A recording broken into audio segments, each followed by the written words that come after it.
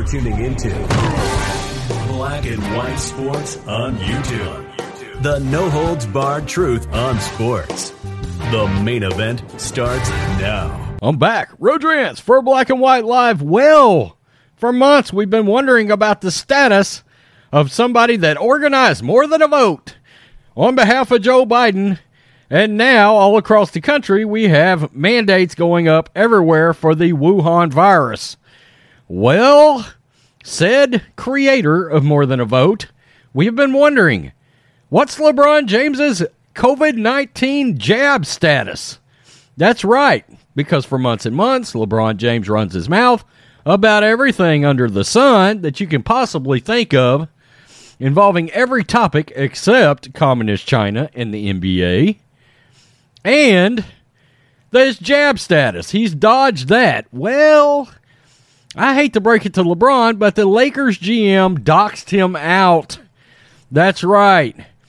COVID-19 vaccine mystery solved. That's right. Oh, now we can all, nobody gives a shit. GM says Lakers will be fully vaxxed.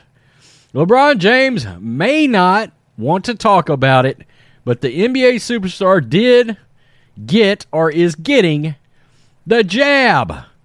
So says GM Rob Pelinka, who claims the whole Lakers roster will be fully vaccinated by the start of the season. King James has danced around the matter for months, electing to keep his vaccine decision a family matter. You know what's odd? All the influence he has over so many people that seem to be lovingly hanging on everything that LeBron James does. So much influence. But this is one issue that LeBron did not leap out there on. Isn't that interesting?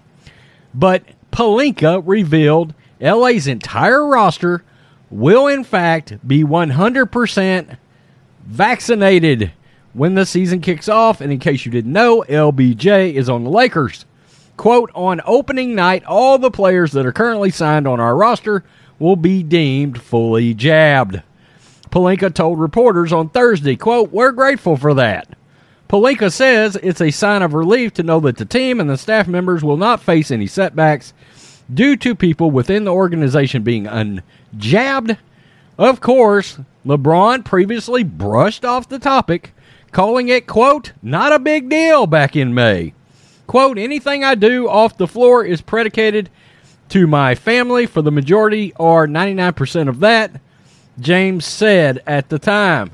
It's about health and safety of my family. That's what it came down to. Being available to my teammates on the floor is about taking care of my body and me doing everything I can to make sure I'm available both mentally, physically, and spiritually as well. Good God. But anything of that nature is all family talk. There was a strong indication Bron had been jabbed prior to the first round of the NBA playoffs last year when the league explained he would not have to quarantine following an appearance at an outdoor event. Had he not been vaxxed, James would have been forced to stay home from the team for a period of time. Now all speculation can be put to rest, except I got a theory that there's no way in hell Adam Silver had the testicular fortitude to ever set LeBron James down during the NBA playoffs. I don't believe he would have done it under any circumstances. There would have been some kind of an excuse, some kind of a dodge, some kind of a swing around the issue to make sure LeBron James saw the court, even if the NBA ratings did go up a tinge when LeBron James was gone. When LeBron James got eliminated, a few folks tuned in. A few more folks tuned in anyway. When the one guy that's run his mouth about everything, the police, you name it, he's got an opinion on it. It's a terrible opinion, but he's got one.